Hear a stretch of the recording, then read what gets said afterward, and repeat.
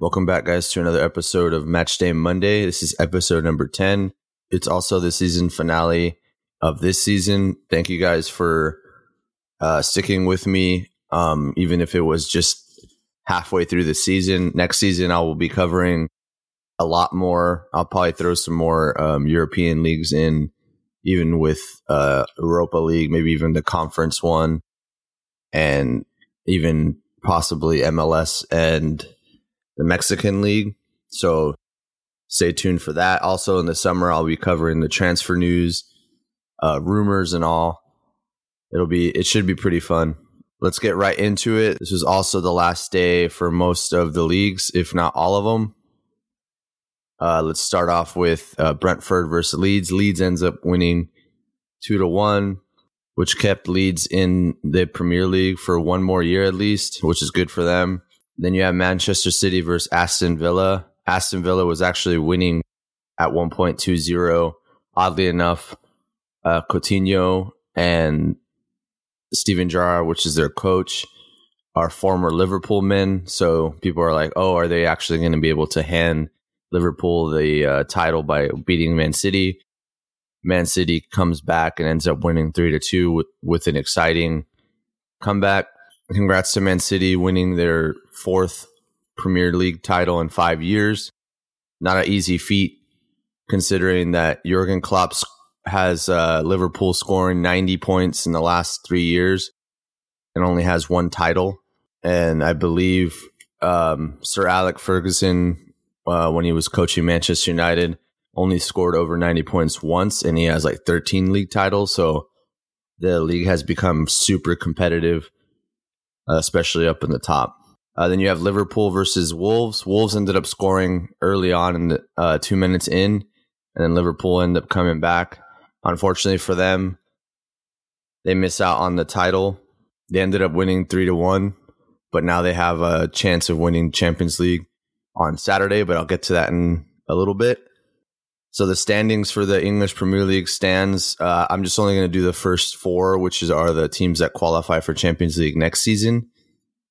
You have Man City at 1, who won the league, Liverpool at 2, Chelsea at 3, and Tottenham, since they beat Arsenal a few weeks back, they ended up being 4th. So congrats to them for coming back to Champions League.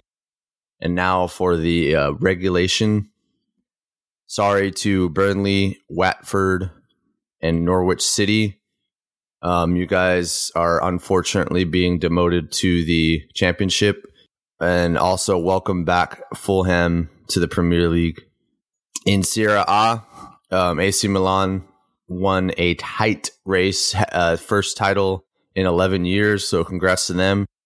Shout out to my buddy Fadi, who's a diehard AC Milan fan. I know he was super stoked about it, and rightfully so. 11 years is a long time for not winning the league. The standings go as follows. You have AC Milan at 1, Inter Milan at 2, Napoli at 3, and Juventus at 4. And then for the regulation in Serie A, you have Cagliari, Girona, and Venezia, something like that. I'm not Italian, so it's kind of difficult to pronounce.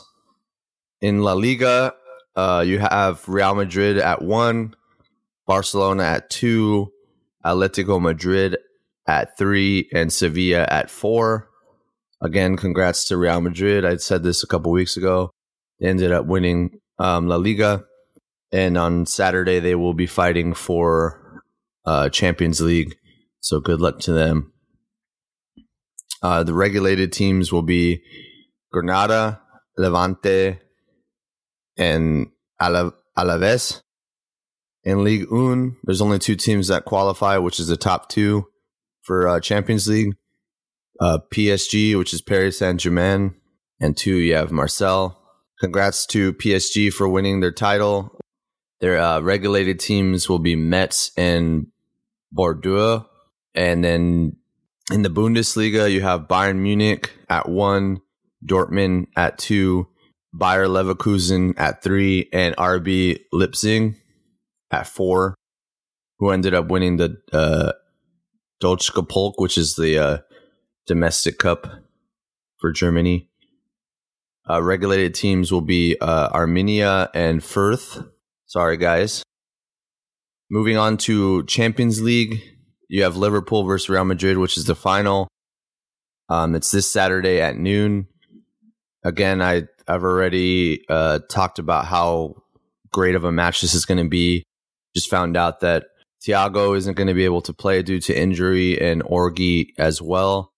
Orgi's usually just a substitute, so that's not that big of an impact, but Thiago's pretty pivotal to their midfield. He's an ex-Bayern Munich player, and he's very good.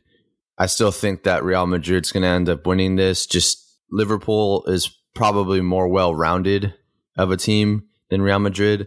Obviously, Real Madrid's attack is good, and their substitutes, their young guys, are really good as well. Their midfield is world-class, but they're also very slow. But if you play the slow game, that doesn't really matter. Real Madrid's defense isn't great either, so that's also something to worry about. I just feel like Real Madrid with the momentum of winning the league, and I can't remember the last time seeing Real Madrid in a final and losing, and I can't say the same for Liverpool. I just think that they're going to pull it off. As much as I hate to say it, because I'm not a fan really of either. And the summer transfers, so far, there's rumors of stuff, and the only really official one is Haaland going to Man City, which is disgusting in my opinion. Man City's basically like already good, and now they're just like even that much better. And everyone, knows Man City as like the plastic team, blah, blah, blah. That should possibly elevate them because they've, like I said before, they won league 4 out of the last 5 years. So that should elevate them to win possibly a Champions League. And if they don't win Champions League with Haaland, then I don't know what to tell you. Cursed. You can't buy passion. That's all I could say. Again, thank you guys for listening. Stay tuned for my World Cup predictions here in the coming weeks, and also the summer transfers. Like I said in previous episodes, since the summer's here, I will be doing every other week. So stay tuned for that. Thank you guys for listening, and I will see you guys next time.